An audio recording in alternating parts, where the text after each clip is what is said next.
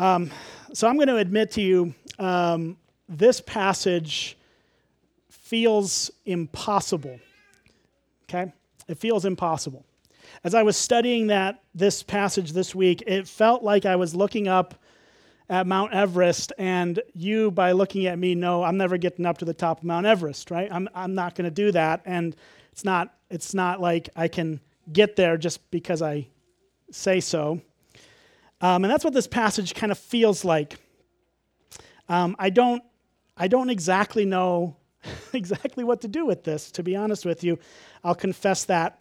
I've really wrestled with this, and so I just hope that Jesus will take it in my frailty and my weakness and my lack of understanding, and will still use it for your good. Here's the thing: like this psalm kind of goes in a lot of ways. Like there are times where David is just at the lowest low, and I can resonate with that. And then he's at the highest highs, and I can't resonate with that very well. And this particular part of the passage is just one of these extremely high moments, and it feels impossible to me. It just does. I don't know how somebody can say the things that are said here as a sinner in honesty. And I'm not saying that to say that I think that he's lying, because this is God's word. He speaks through it. He's inspired it. I'm just going to confess I don't know how this works. Like, it just is hard because it's so over the top to me, and just like very, very high up on this mountain that I don't know that I've ever attained. And so I'll just give you a sense of what I'm talking about, and then what we're going to do today, I think we have to do this where we start in the New Testament and then we work our way back, which is not how we normally do it. We normally start with the text in front of us and work our way forward. But to me, I just read this passage and I felt just a weight that I can't pick up. And so that's where we have to go. But look at what I'm talking about. When We've spent 3 weeks or so talking about the afflictions we face, the dark things we go through, and how Jesus meets us in those things. And I can resonate with that.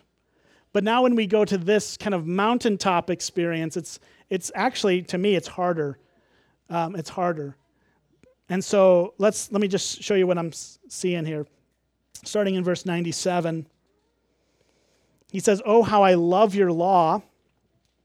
It is my meditation all the day." So there what he's saying is this, right? It's like he's saying, I think about your word all day. I don't. And I get paid to think about God's word, and I don't think about it all day, right? You don't either. I know you don't. And that's not a judgment. That's just a fact. Like, this feels like, how can he say that? My meditation all the day. Could I say that most of us probably think about God's word some of the day? Yeah. Maybe a little bit every day? Sure. We might be able to get there. But this over the top all the day is like, wow, I don't think I can say that in honesty. I don't think I could say that. And then he goes even further in. Look at verse 98 through 100. He says, "Your commandment makes me wiser than my enemies, for it is ever with me. I have more understanding than all my teachers, for your testimonies are my meditation. I understand more than the aged or the elderly, for I keep your precepts." So think about what he's saying there. David, or the psalmist here, we think it's King David who wrote this over the course of time. The psalm is structured like an acrostic. It's intentional. It's not off the cuff. He worked on this throughout much of his life probably. But what he's saying in these verses is this: I am wiser, or I'm smarter than everyone around me. I'm not. I'm not even the smartest guy in the room. Not even close. And yet, King David is going, I'm wiser than my enemies. Now, I would agree with that, right? Like, I always think I'm smarter than my enemies. It's like, oh, yeah, of course, those guys, they're dumb. But then he goes to say, I'm smarter than or wiser than all of my teachers. So, again, it's like I've had a lot of teachers in my life, and they know a lot more than I do. I can't say that. I have more understanding than all of my teachers. And then he says more than the aged or those who have lived longer than me. Again, I can't say that. I can't. It's just hard. I'm reading this and going, I'm not smarter than everyone around me. Not even close. So I'm like, I don't know what to do with that. And then we go even, this is the hardest thing of all. It's just like he keeps doubling down. And he goes in verse 101 to 104. We'll read that section here. Listen to what he says. He says, I hold back my feet from every evil way in order to keep your word. I do not turn aside from your rules, for you have taught me. How sweet are your words to my taste, sweeter than honey to my mouth. Through your precepts I get understanding, therefore I hate every false way. Now in the first two verses we read of those four, what he says, let's just look at it again. He says, I hold back my feet from every evil way in order to keep your word. And I do not turn aside from your rules. Again, this is really over-the-top language, right? And he's essentially saying, if you just look at it on its surface, he's saying, I don't stumble and I don't wander from the Lord's commandments. I do. Don't you? So that's why I'm saying this is like really out there, really up there, and I don't know what to do with it. I just don't. So we're going to do our best, okay? And I think just as I thought about this, I think it's so helpful to not preach it like, okay, that's the standard and you just have to do it. Just get better at it. Just figure it out. If I told you that, that's the easy way to preach this, right? That's the most clear way to preach it if you just want to take it for what it's worth. It's like David says, this is how he is. And if you don't measure up to that, then something's wrong with you and you just need to get your act together. That is going to crush you. And it's going to crush me. So let's work our way backwards. Let's start today with the good news of the gospel. And I think the Apostle Paul gets us to what we need to see, and then we can work our way back from there. Okay, so turn to 1 Corinthians chapter 1, and I think these verses will be helpful for us. I also think that Psalm 119, these verses in front of us, have some really helpful principles for us to look at, and we're going to look at them, but we have to have our mentality in the right place. We have to have the right framework for us to look at this. Otherwise, it just becomes pure legalism. It just becomes pure do better, do more, crush yourself under the weight of expectations. And I think we've just got to recognize that that's not where our obedience and our love for Jesus ought to flow. It ought to start with the gospel. So let's look at 1 Corinthians 1. We'll start in verse 26. Now, leading up to this, Paul is starting with the cross. And he's saying that the cross of Christ is foolishness to a world that values wisdom.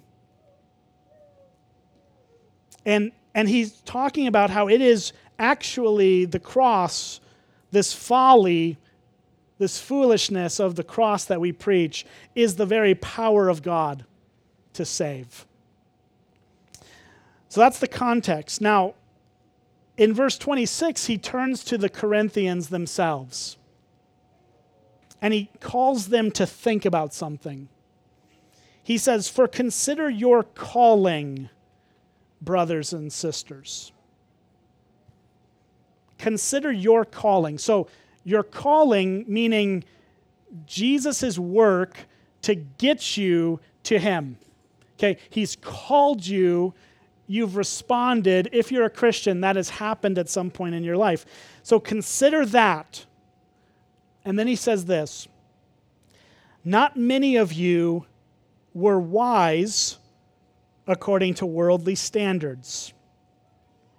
Not many were powerful, and not many were of noble birth.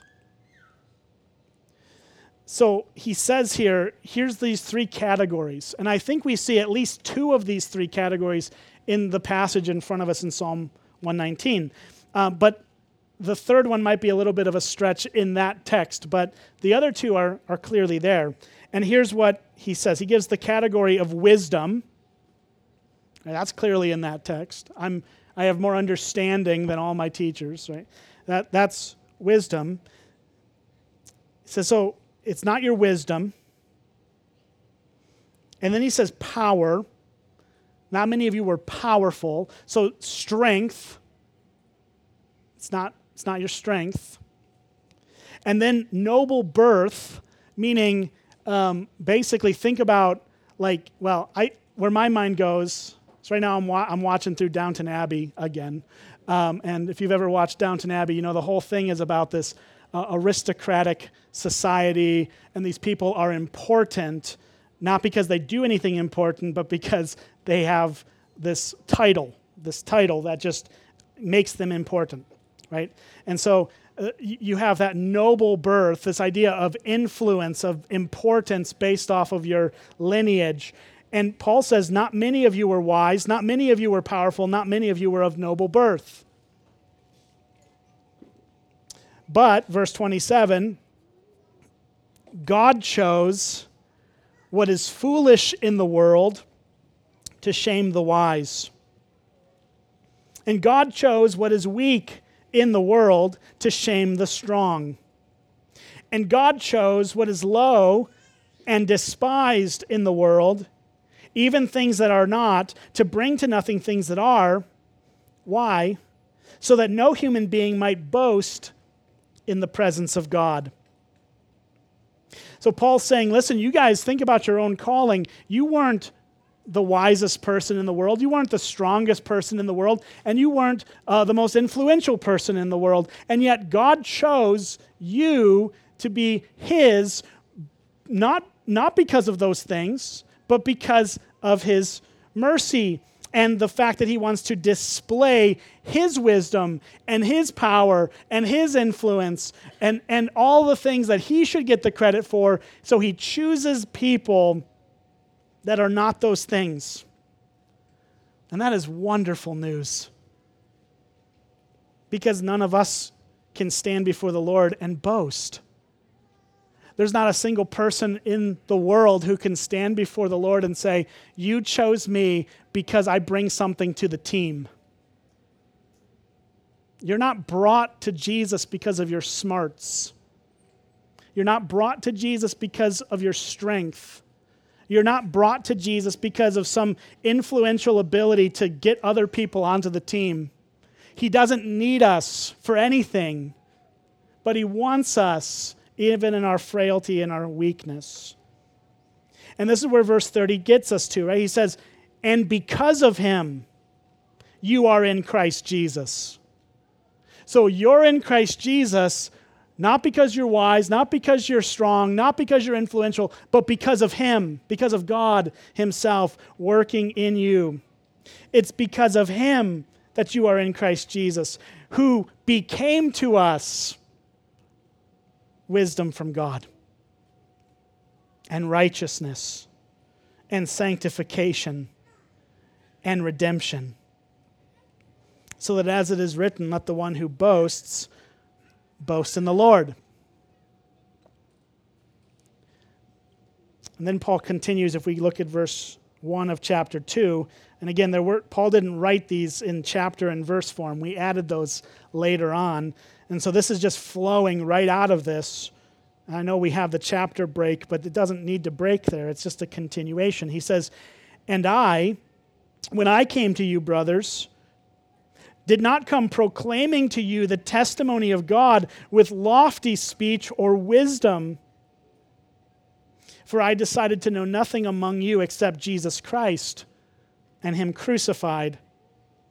And I was with you in weakness and in fear and much trembling. And my speech was my message.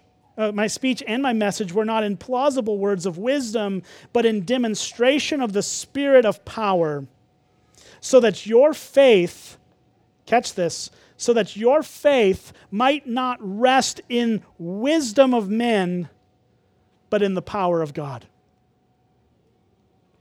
So we've got to get this. We got to get this. We have to stop looking for the solutions to our problems in ourselves. You cannot solve your problems. Jesus can, though. Jesus didn't bring you to him because you were smart enough or strong enough or influential enough. He saved you because he loves you. And I think we need to get that into our hearts and minds right out of the gate here. Because if we read Psalm 119 through that lens, then we can start to really see what we can do with this. We need to recognize that the psalm, we can go back to Psalm 119. We'll be here for a bit. David is writing historically at a time when he didn't have the fullness of God's revelation. He didn't have all of the scriptures. He actually probably only had the first 5 books of the Old Testament, what we call the Pentateuch or the Law of Moses. And he may have had a couple, books after that. Maybe Joshua and Judges were available to him as well. But after you get past Judges, you're pretty much in like David's lifetime, right? And so most of that section of the Old Testament, almost all of the historical books are either during David's life or after David dies. And so he's working off a very limited, although enough for him to hear from the Spirit and know what Jesus, what the Messiah, he didn't know names, right? He didn't know all the fullness of it, but he knew enough to be in Christ, and that's good. But he's working off a limited information. We're not, thankfully. We actually have the fullness of God's revelation.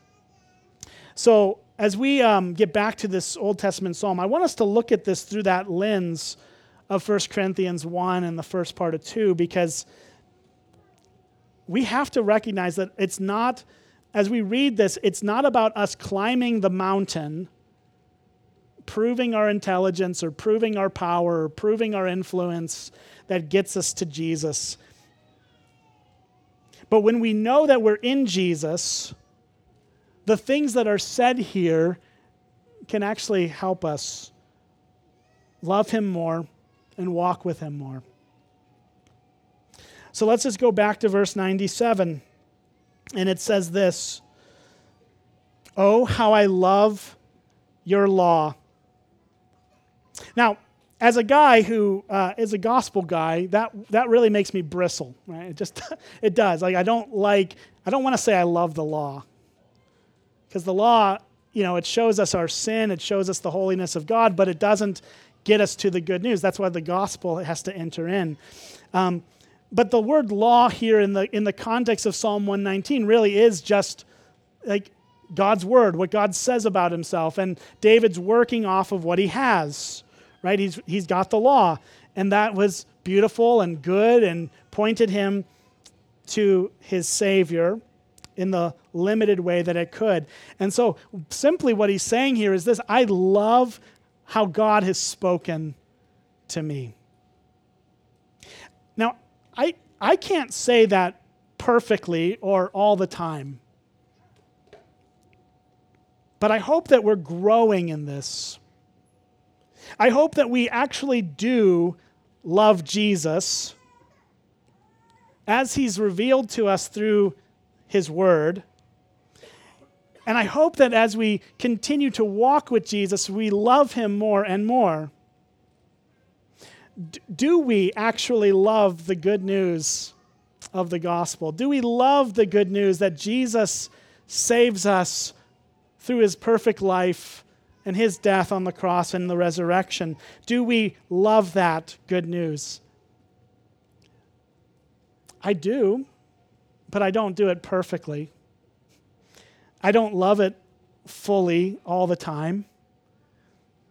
But again, I think we've got to be careful not to hold ourselves to impossible standards because Christ is the standard. See, I can't love the Lord with all my heart, soul, mind, and strength in myself, but Jesus did, and he stands in my place. And the love he had perfectly for God applies to me. That's good news. In fact, all the things that we're seeing, if we see them through the lens of Jesus doing these things for us in perfection, we can actually find growth and hope and help as we walk in life. We should grow in our love for him and his word. And we know that he's ultimately the one who perfectly loved the law and obeyed it in his life. It says it's my meditation all the day. All the day might be a stretch, but I hope we're growing in our meditation of God's word and the character of Christ and the ministry that he has for us. Are your minds being drawn to Jesus and what he has done for you? That's what meditation means. It's this issue of having your minds drawn in and thinking about him and what he's done. And I get it, like it's not something we're going to be able to do perfectly, but growing in that through Jesus is what our aim should be, right? That's what we should be shooting for. Are we seeing progress in that? Are our minds being drawn in? And here's what I mean by that. I want to be clear on meditation. That word kind of throws us off because of how it's often used in our day and age. When you think about meditation, and what most people mean by meditation is that you are emptying your mind and then turning yourself inward to look at yourself. That's what mindfulness is supposed to be about. It's like, well, turning my mind into me. And biblical meditation is the exact opposite of that. It's not emptying our minds, it's filling our minds, but not with thoughts of ourselves, but with thoughts of Christ. And here's just really practically how we should do that. As we open our Bibles, as we study our Bibles, as we read it, our minds should be drawn to this reality. This book is not about me. It's not about you. It's not about me. It's not even about what we should be doing. We read it that way, and yes, we have things that we need from it, and yes, there are things that we learn in it and apply to our lives. Yes, that is true, but fundamentally, the Bible is not about you. It's about God and what he has done for us in Jesus. And so here's just a real practical thing as you read your Bible. The thoughts, the meditations of your heart as you read your Bible should be, what does this tell me about Jesus? That should be the first question. Not, what does this tell me about me and what I should be doing? You can get there. You can get there. That's not wrong to get there, but that's not primary. Primarily, we have to ask, how does Jesus shine through in this? That's true if you're reading Leviticus, as it's true if you're reading Romans. Now, Romans is much easier to get to Jesus than Leviticus sometimes, right? But nonetheless, every book of the Bible, everything we're looking at should be drawing our minds to Jesus and filling our minds with him and not just looking at ourselves. When we're so self-absorbed and consumed with me, then we start to really lose our way. And so far to date, I don't think that's worked for any of you anyways, right? It doesn't help to just be self-absorbed. But if we can see the Word of God as primarily a book about the work of God truly fulfilled in Jesus Christ, we start to make progress. So that meditation should be where we grow in. But meditation is filling our minds with God and thoughts of Him. Now, when we start to get into the passage about more understanding and wisdom, again, I said at the beginning of this is hard when you look at this just through the lens of me, right? Because I'm never going to live up to this. But when we look at it through the lens of Christ, we actually start to see some beautiful things. And I don't know what David meant by these words originally. I don't know what was exactly in his mind as he wrote these words. But we can still, nonetheless, apply them to Christ because that's what Jesus says we should do. Everything in the Old Testament is about Him. He talks about that on the road to Emmaus with His disciples after the resurrection. But look at what it says, verse 98, "Your commandment makes me wiser than my enemies, for it is ever with me. I have more understanding than all my teachers, for your testimonies are my meditation. I understand more than the aged, for I keep your precepts." Right? We see this truly fulfilled in Jesus as the only man who is absolutely perfectly wise.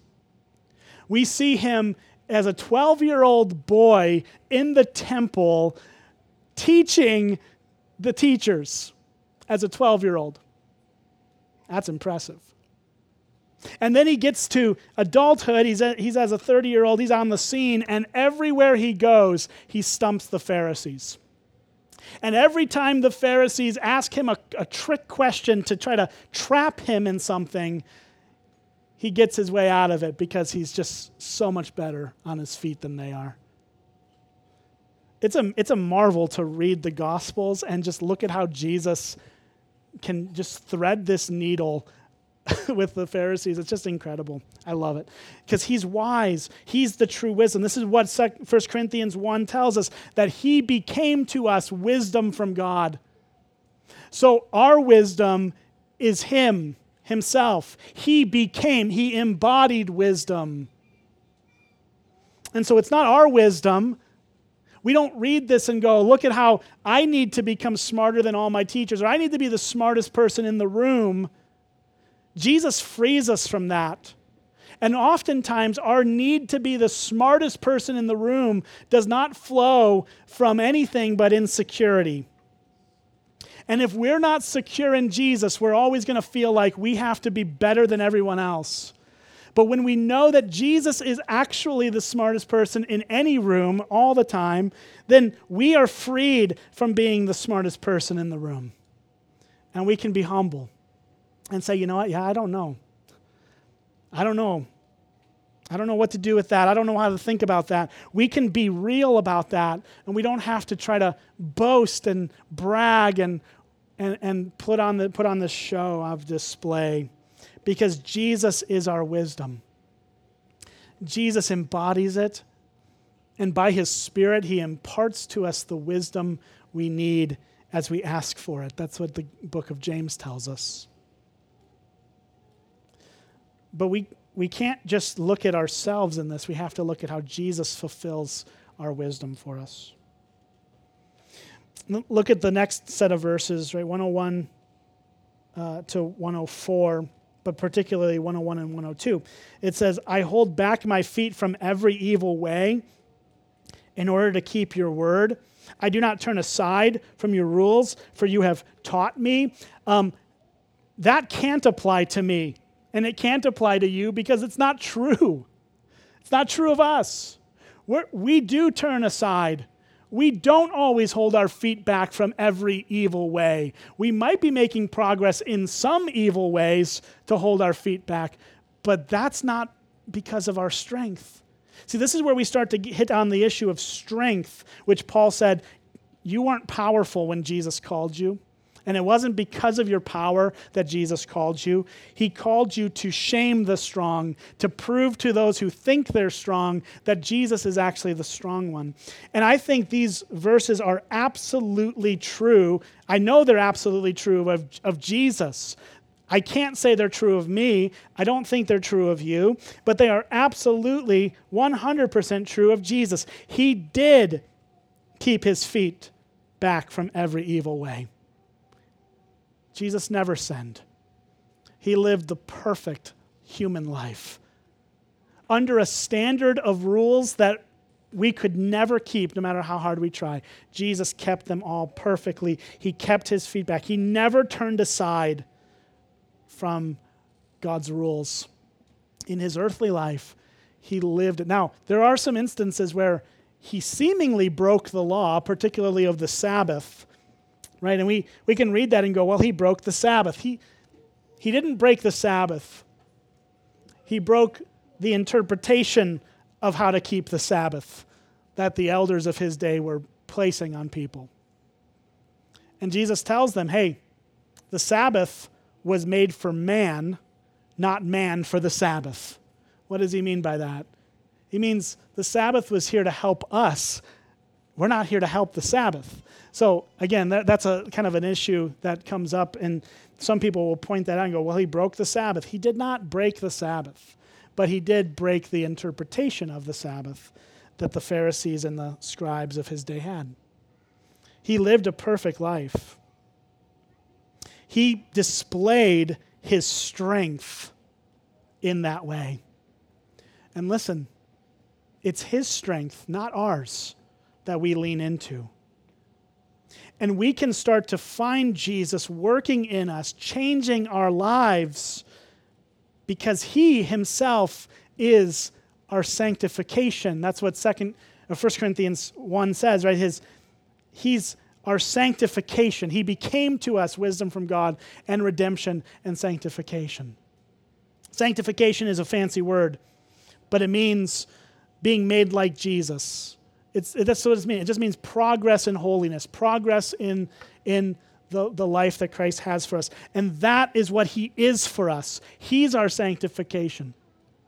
And it's his strength that empowers us to grow. So hopefully we do start to see progress in this, right?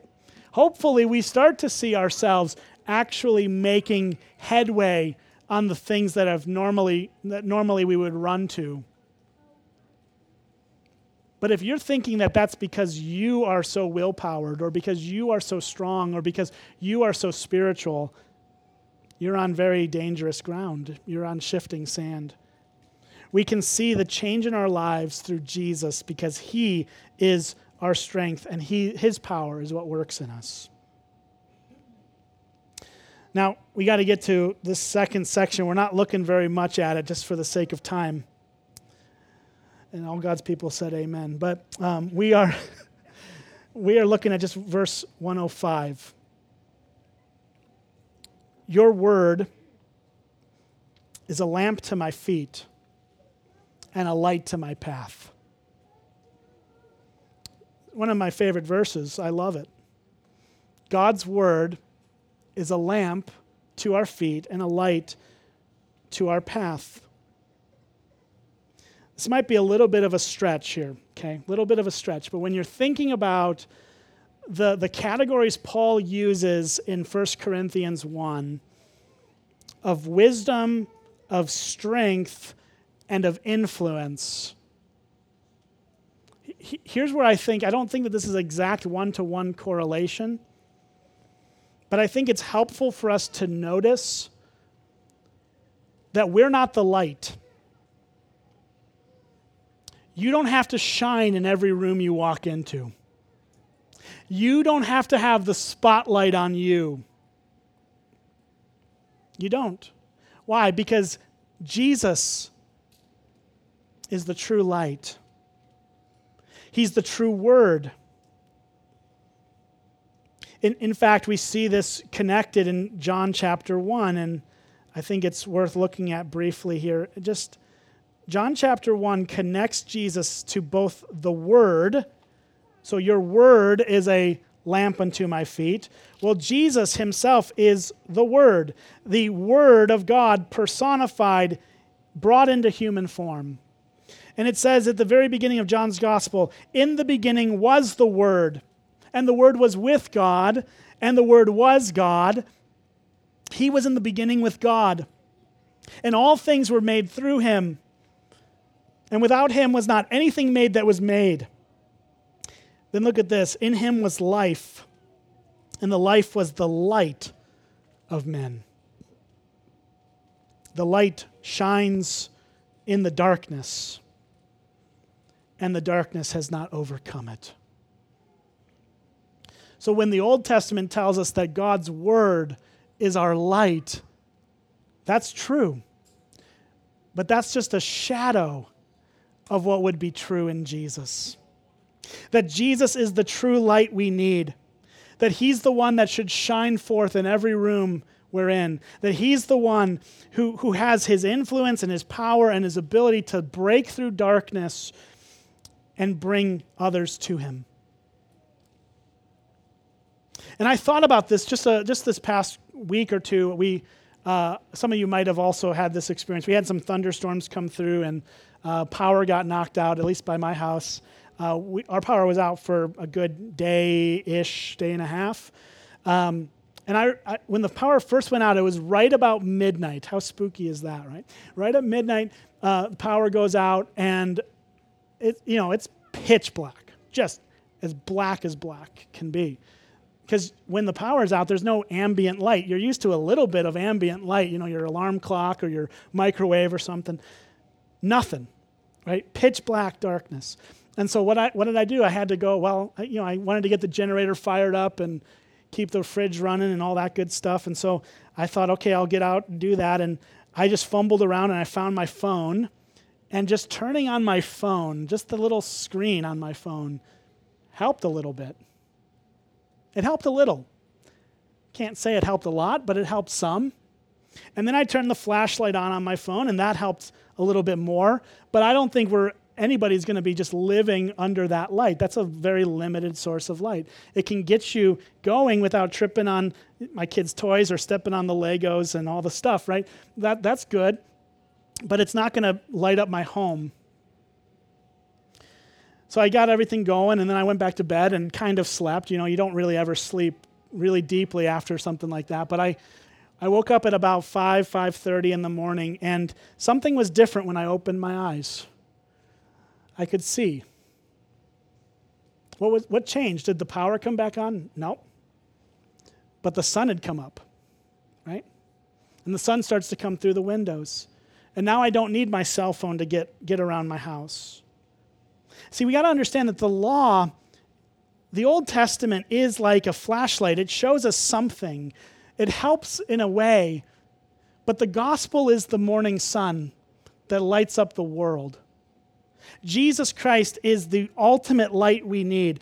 He is the one that we should lean on as our hope and our help, that he can guide our path, not just in a very limited sense of what the beam of the flashlight can hit, but to light up the whole world around us, that we can truly see and truly be changed and have what we need. That's found in Jesus. And yes, we know Jesus through his word. We need to read the word. We need to know him by how he's spoken to us in the Bible. Listen, I love you all. And I just want us to move forward in this. We need to stop looking in ourselves for solutions. We need to stop counting on our smarts or our strength or our influence. We need instead to depend on the light of the world to shine into our lives. And as he does, he shows us his wisdom, his power, and his greatness. And that's what's going to change our lives. And that's what's going to help us move forward. I know this sermon was maybe a little different than you're used to. It's just a little bit of my just thinking through things and not knowing how to handle that text very well. So I apologize if I didn't preach it well, but I love you all.